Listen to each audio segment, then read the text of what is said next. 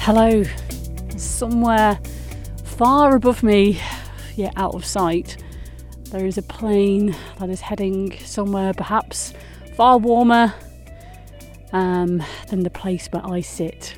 You'll never believe where I am. I'm actually sat right on the side of Woodhead Pass, and very occasionally does a car pass me, but next to nothing. Probably been about 3 cars that have passed me in the last 30 minutes, and this is one of the busiest roads in this area of people nipping across to Sheffield, to Manchester. There's normally lorries pelting down here, but as it's been a snow few days, it's been a lot quieter. I brought you here because something that I wanted to share with some of the walks that I've done over the last few days of the quietness of the Longdendale Valley. And not everyone is up for walking in these conditions where, right now I'm probably sat in about maybe 7-8 inches of snow on the side of a wall next to the road. And I'm watching all the ice fall and melt in the trees beside me. This is Didsbury Intake. It carries on to Hollands Hill, and Roadwood Reservoir is just to the right.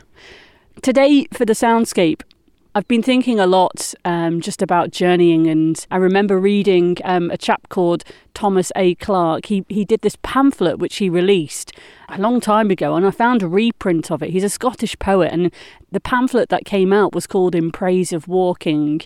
As I've been walking today, his words have kind of come to my mind, and I think many of us are so busy that we don't often kind of feel comfortable sitting in the peace and the silence like this. Just like the cars pass on Woodhead Pass all the time. We're busy, we're living lives, doing stuff, going here, going there. And I come back to the words that Thomas Clarke used in this pamphlet. I've just pulled them out. I took a screenshot of them on my phone. He says in one part of it, early one morning, any morning, we can set out with the least possible baggage and discover the world. There are things we will never see unless we walk to them. Walking is a mobile form of waiting. What I take with me, what I leave behind, are of less importance than what I discover along the way. The most lonely places are the most lovely. For the right understanding of a landscape, information must come to the intelligence from all the senses. And there are walks on which I lose myself, and walks which return me to myself again.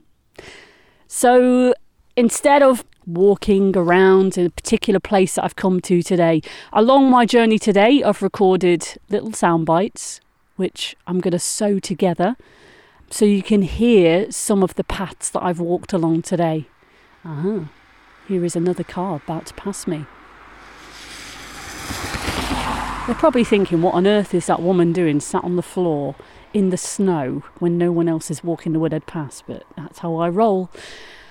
Anyway, I'm going to fade out now, and in this particular mooch, you'll hear me walk from the Longdendale Trail down a path towards Roadwood Bridge, where Vale House and Roadwood Reservoirs meet.